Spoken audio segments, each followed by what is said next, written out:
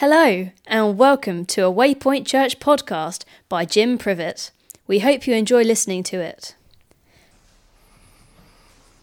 On that day, the book of Moses was read aloud in the hearing of the people, and there is found written that no Ammonite or Moabite should ever be admitted into the assembly of God, because they had not met the Israelites with food and water, but had hired Balaam to call a curse down on them.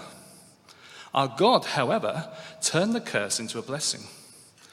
When the people heard this law, they excluded from Israel all who were of foreign descent. Before this, Eliashib, the priest, had been put in charge of the storerooms of the house of our God.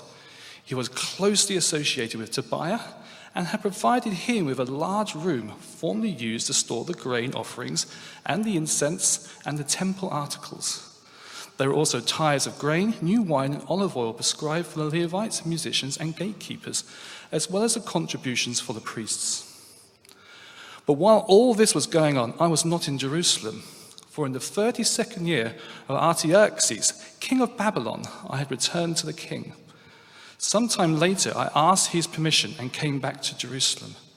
Here I learned about the evil things Eliashib had done in providing Tobiah a room in the courts of the house of God. I was greatly displeased and threw all Tobiah's household goods out of the room. I gave orders to purify the rooms, and then I put back into them the equipment of the house of God, the grain offerings, and the incense. I also learned that the portions assigned to Levites had not been given to them, and that all the Levites and musicians responsible for the service had come back to their own fields. So I rebuked the officials and asked them, "Why is the house of God neglected?" Then I called them together and stationed them at their posts. All Judah brought the tithes of grain, new wine, and olive oil into the storerooms. I put Shelemiah the priest, Zadok the scribe, and a Levite named Pedaiah in charge of the storerooms, and made Hanan son of Zakur, son of Mattaniah, their assistant, because they were considered trustworthy. They were made responsible for distributing the supplies to their fellow Levites. Remember me for this, my God, and do not blot out what I have so faithfully done for the house of my God and its services. In those days, I saw people in Judah treading wine presses on the Sabbath and bringing in grain and loading it on donkeys, together with wine, grapes, figs, and all other kinds of loads. And they would bring all this into Jerusalem on the Sabbath. Therefore, I warned them against selling food on that day. People from Tyre who lived in Jerusalem were bringing all fish and all kinds of merchandise and selling them in Jerusalem on the Sabbath to the people of Judah. I rebuked the nobles of Judah and said to them, "What is this wicked thing you are doing, desecrating the Sabbath day?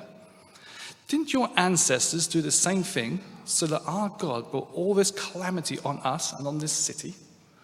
Now you are stirring up more wrath against Israel by desecrating the Sabbath." When evening shadows fell on the gates of Jerusalem before the Sabbath, I ordered the doors to be shut and not opened until the Sabbath was over. I stationed some of my own men at the gates so that no load could be brought in on the Sabbath day. Once or twice, the merchants and sellers of all kinds of goods spent the night outside Jerusalem. But I warned them and said, "Why do you spend the night by the wall? If you do this again, I will arrest you." From that time on, they no longer came on the Sabbath.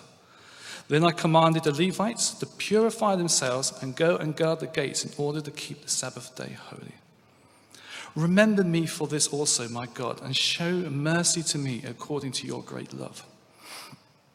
Moreover, in those days I saw men of Judah who had married women of Ashdod, Ammon, and Moab.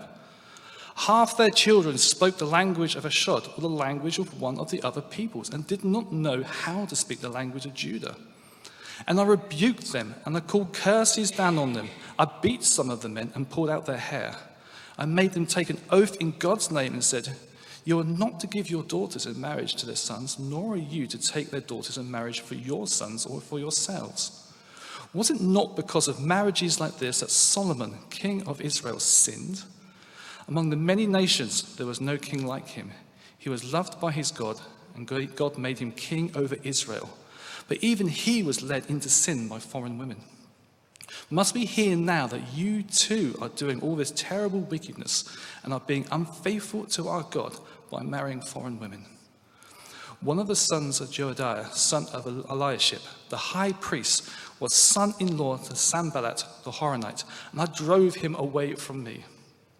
Remember them, my God, because they defiled the priestly office and the covenant of the priesthood and the Levites. So I purified the priests and the Levites of everything foreign and assigned them duties, each to his own task.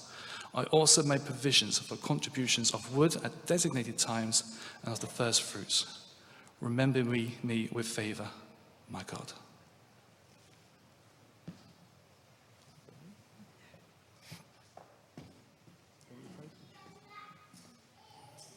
Jim's going to bring us the word, but I just felt just to pray for him this morning.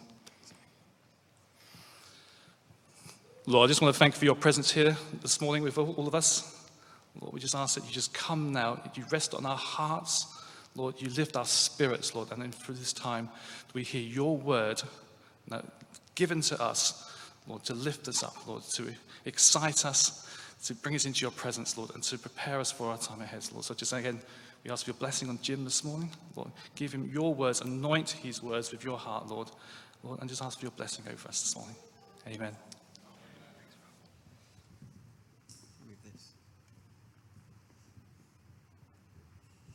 Good morning.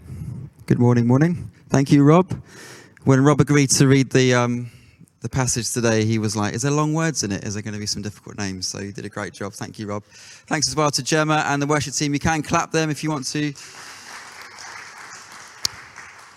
Before I go into the sermon, I think Chris mentioned it earlier. Thank you as well, elders, for leading us in that first part this morning. I think it's really timely and appropriate. I think next week with Keith, bringing us your message next week, I think it'll be a really poignant part for us in our history as a church. So I think lots of people, I was chatting to someone this week who's not been set foot in this church since March 15th last year. So I think for them, it's going to be a very personal and emotive and emotional moment. For lots of us, there's lots of different reasons right now as a church we need to come together, be together, and be able to seek God together. So Keith, I'm looking forward to that.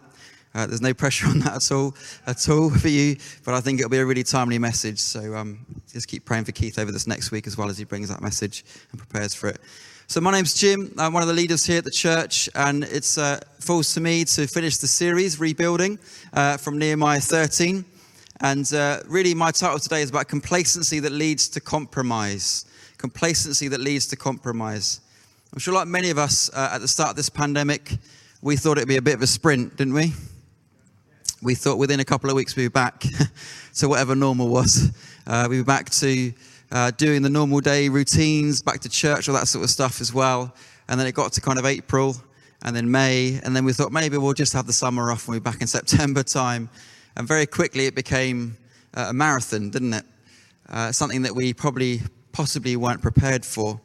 But as I was preparing this week for this message, I really felt like this reflects us as followers of Christ, that we're in a marathon. We're in a marathon.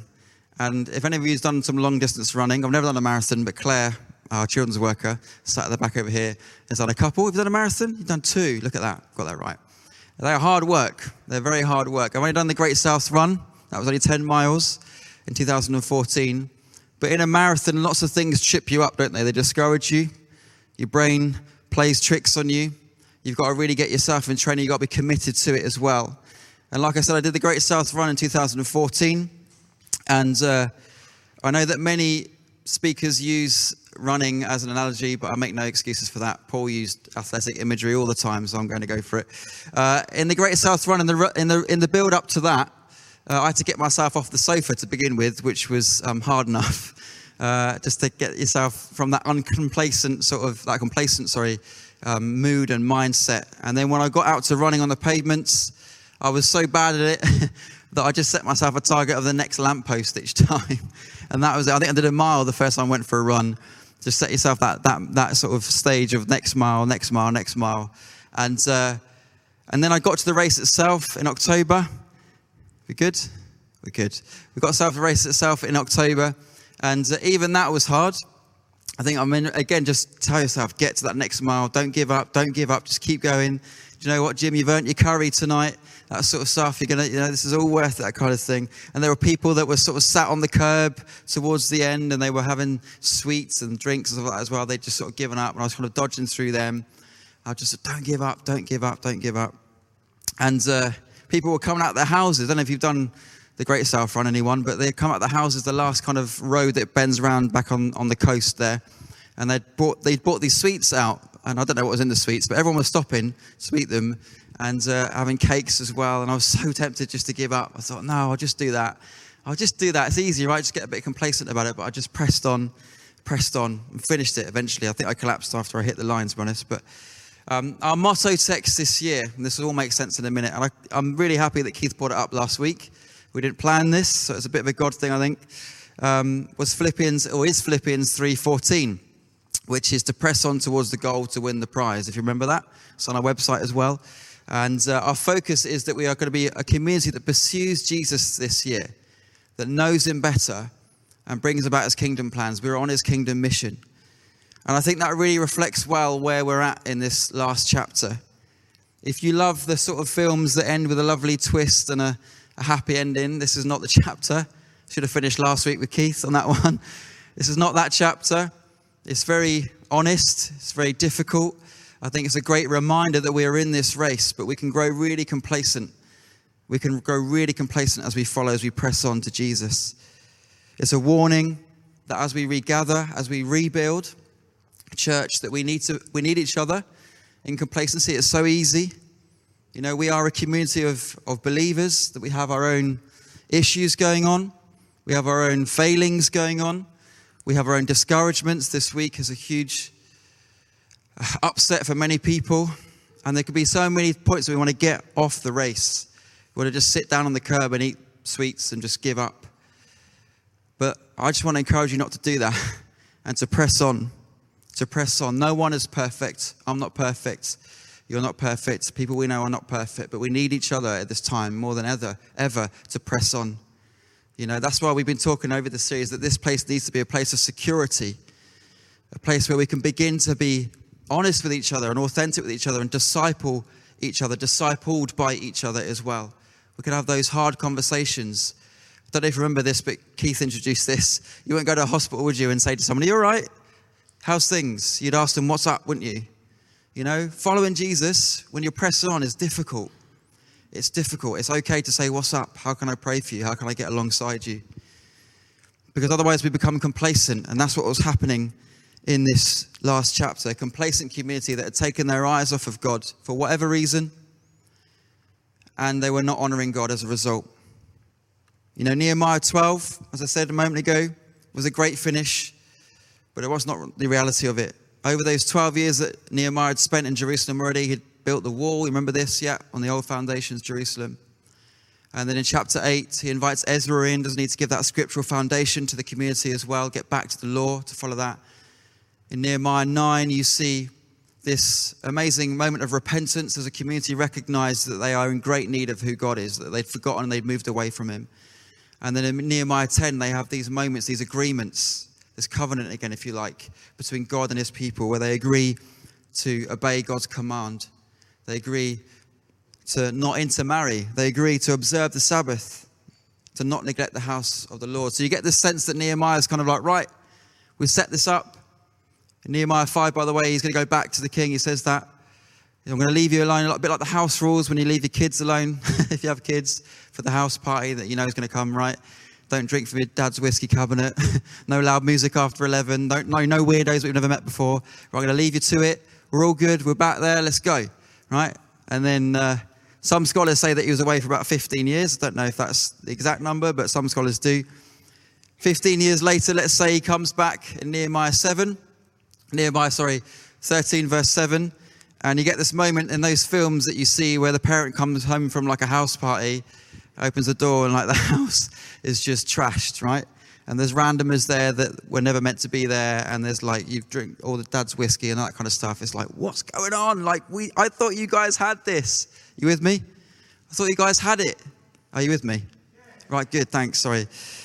Yeah, there was this sense of complacency that had just taken over the place. And Nehemiah is faced with this devastation of complacency. God, we set you up for this. We knew, you were on the kingdom mission. You knew what you meant to be doing. But now look, it's a mess. It's a mess for whatever reason, for whatever genuine reason it is, it's a mess. It's the same for us, isn't it? Often we we love Jesus. We're singing about it. Hopefully I can't wait till next week. Can you? It's going to be amazing next week. I think there'll be a lot of emotion for lots of different reasons next week. We love Jesus. We sing, we live to make your name high. An hour later, a day later, 2 days, 2 weeks, 2 years, whatever it is, we grow complacent. Sometimes we become spiritually indifferent to Jesus, to the mission that we're on. And so there's just a few things. I will say it. There's 3 things, because it's a classic thing. There's 3 things that I want to pull out from this passage, I think, that can really impact us as we press on towards Jesus. And I think they're things that actually can derail us from it. If I'm honest, the 3 things that I've seen from verses 4 onwards. The first thing is that of Scripture. Hopefully we've got that on the PowerPoint. It will come up in a minute. Is that of Scripture. You see 2 people. You see the priest, Eliashib, and you see the people. So Eliashib in verse 4 and the priest in verse 10 as well.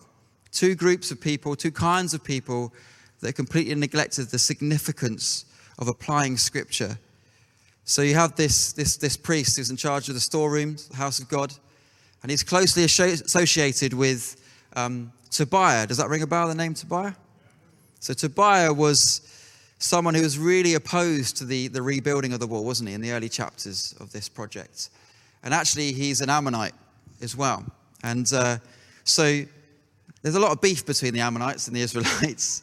It's going to do a little bit of a history journey. Is that all right? Because I like a bit of history. So you can trace this all the way back to Genesis 19. You've heard of Lot. If you've not, don't worry. There's a guy called Lot who has an incestuous relationship with his daughters. It's a whole other story for another day. And from that, they have 2 children, Ammon and Moab. You might know that from reading the Bible. You get the Moabites and you get the Ammonites, okay? So there's this real beef between the Israelites because over the years, you see the Moabites and the Ammonites cropping up amongst God's people at different times. Numbers 21, they're opposing God's progress for his people. Deuteronomy 23, they refused to give food and drink to the Israelites when they came out of Egypt. And then you see in this passage that they hire a soothsayer basically to curse God and his people. So there is a significant amount of tension between the Ammonites, this Tobiah, that's now living in the house of God. And so you get this light bulb moment, right? You've seen that film. Light bulb where they are reading from the book of Moses, Deuteronomy, and they're like, we've had an Ammonite living in the house of God. That's not great, is it? And so they have to do something about it. They have to do something about it. Now, what I will say, because I think it's important, this is not God against a particular race at all, okay? So don't read into that. You see later on in Matthew 1:5, you see the name of Ruth. Have you seen Ruth in Matthew 1:5? So she's a Moabite, and she's grafted into the lineage of Jesus. Jesus comes from that line. So it's not about that. What God's trying to do is there's some religious practices right now that are not great, and they should not be among you. Verse 10, more complacency towards Scripture. So the people, the reason Tobiah was able to live in the house of God was because the people were not bringing grain and store stuff to the storerooms, okay? So they knew that wasn't great. Deuteronomy 12, be careful not to neglect the Levites as long as you live in your land. So the Levites and the worship leaders, those that were living in the temple, needed the people to bring grain and food and tithing into the temple itself. But they weren't doing that. So they had to leave the storeroom, they had to leave the temple and to go back to work. And so there's space, which is why Tobiah gets in. So basically you got the priests and you got the people that are not applying Scripture. Are you with me? This is important. They decided to ignore it and had no effect on their life at all. So this is where complacency creeps in. Premier Christian News recently released an article that said that it was last year actually, that 51% of believers read Scripture less than once a month. Now I'm not meant to dig anyone out, okay? I'm not saying that for a judgment reason at all. But perhaps that's where some of us are at with Scripture in this room. That we don't actually read it. We're not spending time in it. We've grown complacent towards it for whatever reason, because it's difficult, it challenges us. Perhaps it doesn't quite fit with how we want it to fit. But I think that's the power of Hebrews 4, isn't it? Where the word, those double-edged swords that cut straight through to the spirit and the soul, to the bone and the marrow. It gets to the point. It puts us in an awkward position. It challenges us. But we cannot be doers of the word if we're not hearers of the word, can we? If we're not spending time in Scripture, we're not going to ever be doers of the word. We'll just do whatever we think is right. This is what had happened here. They were not doers of the word. They understood Scripture. They understood the law, but they weren't doing it. A couple of weeks ago, we spoke about this phrase, didn't we? That information doesn't lead to transformation. Do you remember that? Information alone doesn't lead to transformation. So perhaps there's some of us even in this room, and I've been this many, many times, where I know Scripture, I know it pretty well, but it's just information. It doesn't go anywhere. It doesn't lead anywhere. It's only obedience to that information, to Scripture, that leads to transformation. You see that in Nehemiah 8, when Ezra gets brought back in and they get back to Scripture, they get back to living out the law, and the whole community is transformed. Hopefully you remember that chapter as well. The whole community is transformed because they get back to Scripture. They live it out. They apply it. They're obedient to it. Perhaps for some of us right now, our complacency is due to that lack of impact that Scripture should be having on our lives for whatever reason. And we need to get back to it. It's that keeps us on course. It's that keeps us pressing on as we follow Jesus. The second thing, from verse 15 onwards, is that of the Sabbath. There was a couple of issues around the Sabbath for them that Nehemiah had raised as he came back. And around the people and the nobles, they were basically completely neglecting the significance of the Sabbath. There was trading, there was selling, there was buying going on. And so that significance, the importance of the Sabbath was completely lost. Now, I did a bit of reading around this, so I didn't make sure I don't give too much because it would be just too confusing. But the Sabbath was so important for the Jewish people for lots of different reasons. Loads of different reasons. It was significant. It symbolized so much stuff. Colossians 2, it talks about that the Sabbath for the Jewish race was a shadow of the things to come. It goes on to talk about that as being Christ, right? They were looking for a Messiah. The Sabbath was that they were looking for this rest. They were earning their salvation from doing all these sin offerings and everything else as well. And actually they were looking for a time of rest, this Messiah, this King that would come in and rescue them. So the Sabbath was a reminder of that possibility. It's exciting, I think, when you read into it and you get that sense. This is what Sabbath meant for them. It was an echo of that. Now we're this side of Christ, aren't we? We're this side of Christ. So for me, and hopefully for you, I found this exciting. It's a shadow of what will come, the eternal rest. We're going to be in the permanent presence of our King. I'm excited by that. Thank you. So the Sabbath is this signal of saying, do you know what? One day, these things that we do, both personally when we're just having rest, but also corporately, we'll come to that in a minute as we're together, it's like an echo of what's to come. And I can't wait again for next week where we can sing. We're going to be shoulder to shoulder, probably, hopefully, physically. And we're going to be, it's like that echo of that Sabbath rest. We're going to be with our King. It's exciting, isn't it? Yes, it is. So exciting. But the Sabbath, I remember being dragged up in church, going to church mainly because he got sweets, I won't lie. Come to church and we'll give all the kids in the Sunday school sweets. And I loved that bit. But basically, Sabbath equated to church on Sunday. I've got to go to church because that's the Sabbath, right? But the life has changed a lot, hasn't it? Life has changed a lot. And we probably, this church, with the generations that we've got, we probably crossed lots of different thoughts around Sundays and the Sabbath as well. Which I think is the beauty of the church family, if I'm honest with you. That we probably cross, you need to be at church on Sunday, you've got to do it. I love that. And I think, well, it's just another day. Busy, life happens. I remember a time when shops weren't even open on Sundays. You remember that? Yeah, Abby, she works on a Sunday. You don't mind me saying this. Sometimes I take Obi to football on a Sunday morning as well. Sunday afternoons, it gets busy, doesn't it? Life gets busy. So it's like, what's the Sabbath? What does it mean? That's why it's so important for us to get a really strong understanding of the significance of Sabbath.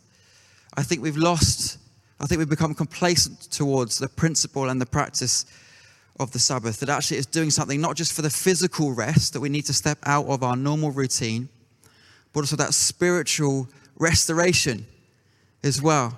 John Mark Comer, some of you read his book last year, the Ruthless Elimination of Hurry. It's a great book, by the way. He writes this about the Sabbath. In the Genesis story, God worked for 6 days and then he rested on the Sabbath. In doing so, he built a rhythm into the fabric of creation. But over the years, we've lost this dynamic interplay between work and rest. In Matthew 2, what does Jesus say about Sabbath? It's made for man, isn't it? not man for the Sabbath.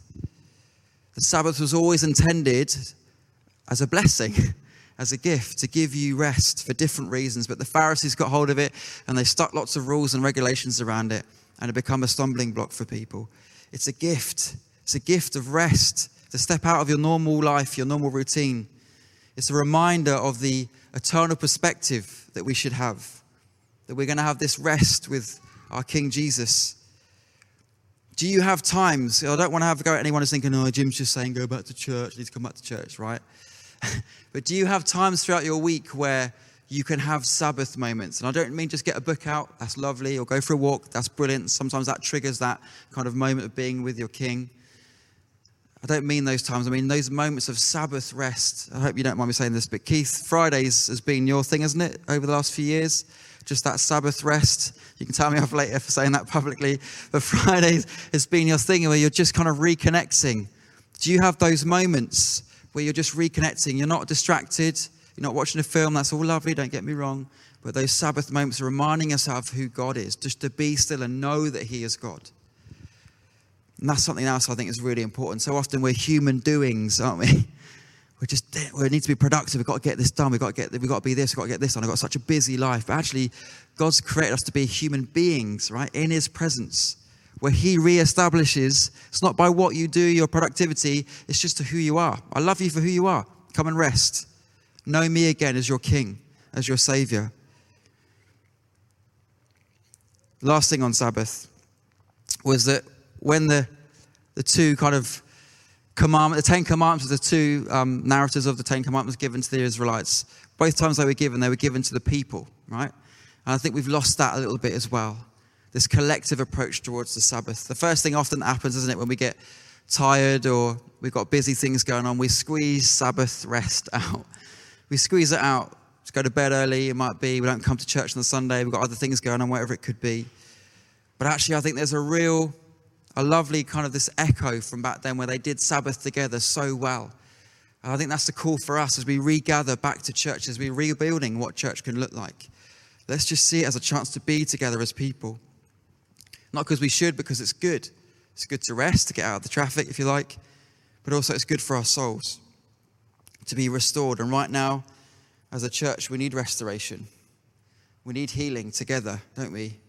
As a church, we need to seek the Lord and what he's doing with us here.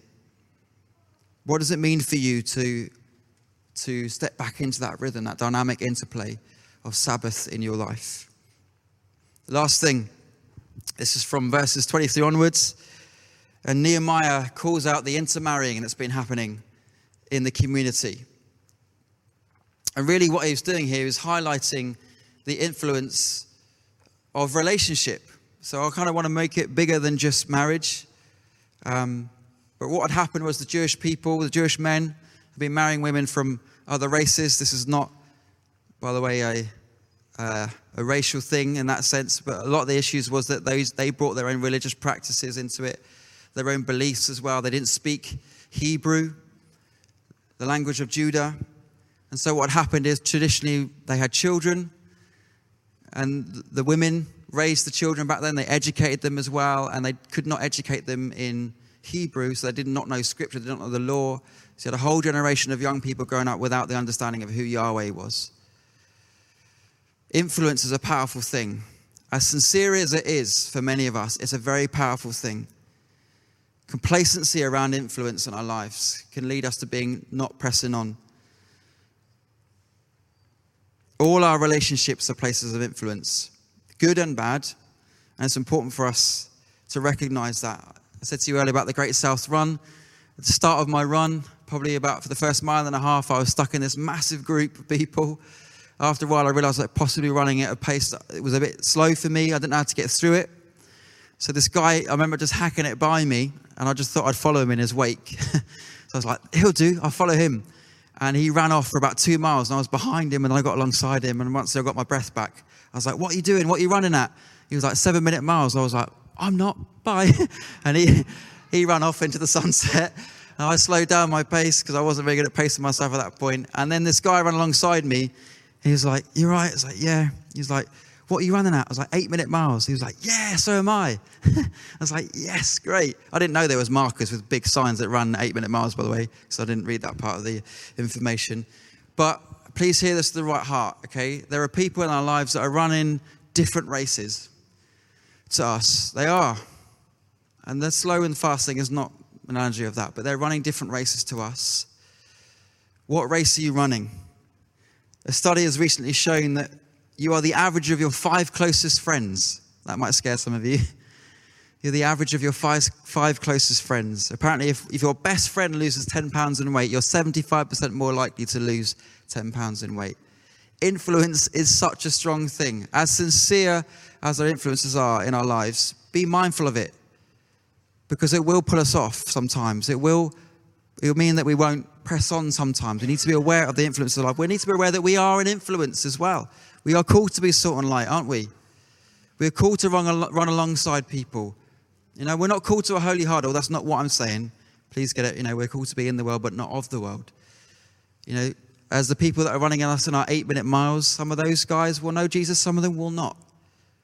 But are they having more influence on us than we are having on them? Complacency comes when we do not recognize that.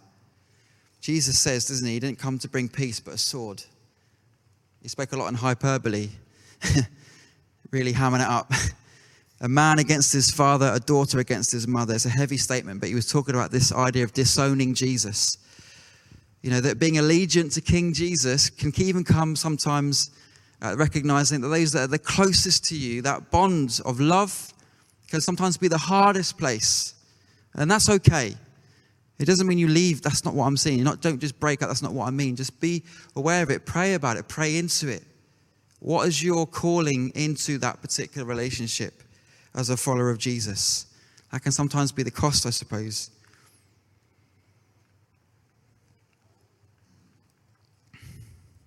Do you have people you can journey with? Do you have people that are on your journey as you press on? Last thing.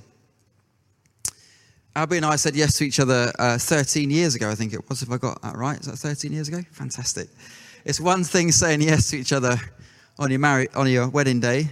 It's another thing saying yes each day. For those of us who are married, this is not, if you're not married, then please try and understand what I'm trying to say here. But isn't it? It can be difficult to say yes each day. Yes, I choose you again each day, each morning. But when you become complacent in your marriage begins to suffer. It's the same with any relationship. If you don't spend any time in it, it begins to suffer. You know, there's been many times where Abby said, right, let's just spend some time together. Let's go out for a meal. Well, why are you doing that? Why have you made that decision? We've not chatted about that. You know, it's very easy, isn't it, to go off on your own course. And when you allow complacency to grow in. What did Nehemiah do when he saw this? He confronted it, didn't he? Strongly. I mean, he beat some people up. I wouldn't recommend doing that. Pulling out their hair. You can't do that to me anyway, so just in case anyone was thinking of doing that. But he brought about aggressive reform. He saw complacency and he wasn't afraid to call it out, was he? To combat this, to get back on course, to press on. He returned this community back to the application of Scripture, the understanding of it, the importance of it. He uncluttered the Sabbath.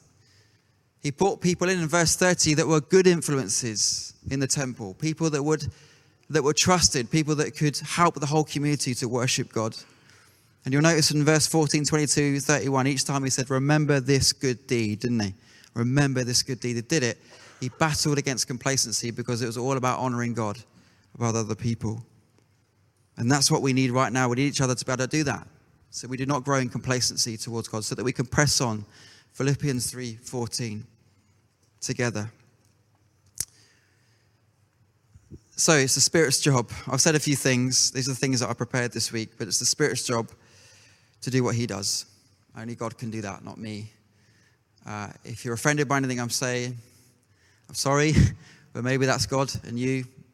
But I really pray for our community, especially right now, that we will become a community that is on track, that is pressing on, that we lift our eyes off of any of the circumstances we're in right now and we can press on. I'm not denying the circumstances that we're in right now.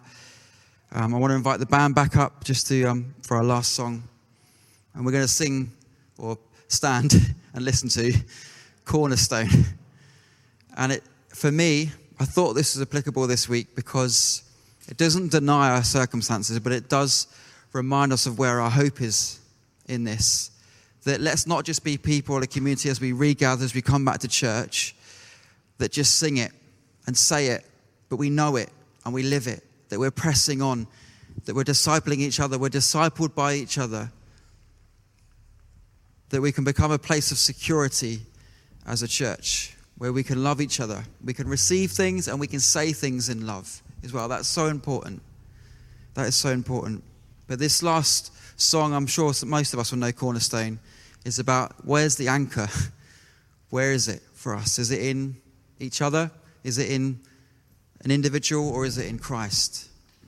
As they sing, as the band leads us, just ask the Spirit, where is that complacency in my life? Where do I need to lift my eyes back to you again? Where do I really need to get this sorted? Where do I need to, like Nehemiah did, do I need to call this out? As hard as it might be, and get back on track.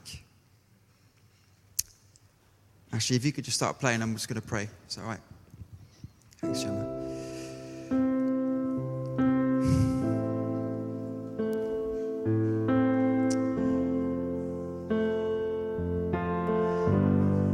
Jesus, it's easy to take our eyes off the prize, off of you. Well, the reason that we're doing this, all things can trip us up, can discourage us. There's things that we are personally battling with that are meaning that we're not on course with you right now. But Jesus, in this space, we just invite you in. It's only in your presence, Lord, that transformation comes. Holy Spirit, come. You are our hope. You're the reason we do what we do, because you did what you did on the cross. Jesus, you died and rose again. You set us free. You called us into this incredible mission. We're sorry for the times. It might be right now that we become complacent for whatever reason. But Lord, just come again once more, as you always do, in your grace, in that nature that you are, that you never stop loving us, that you call us into something, to life in all its fullness, even though that's so difficult sometimes. Even though we get so discouraged sometimes, Jesus, you call us into more and more of who you are, what it is you're doing. Lord, as a community here this morning, that's our heart, that's our desire, what it is you're doing here. But more importantly, Lord, what it is you're doing in our lives and outside of this place. Lord, this place can become a place of security, of authentic relationship, authentic community. Lord, where we are just encouraging each other on in your mission, where we can come together on the Sabbath and we can just be reminded of who you are, of the hope that we have in you, of that day in the future we'll be restored. There'll be no more tears, no more suffering, where you wipe away all those things.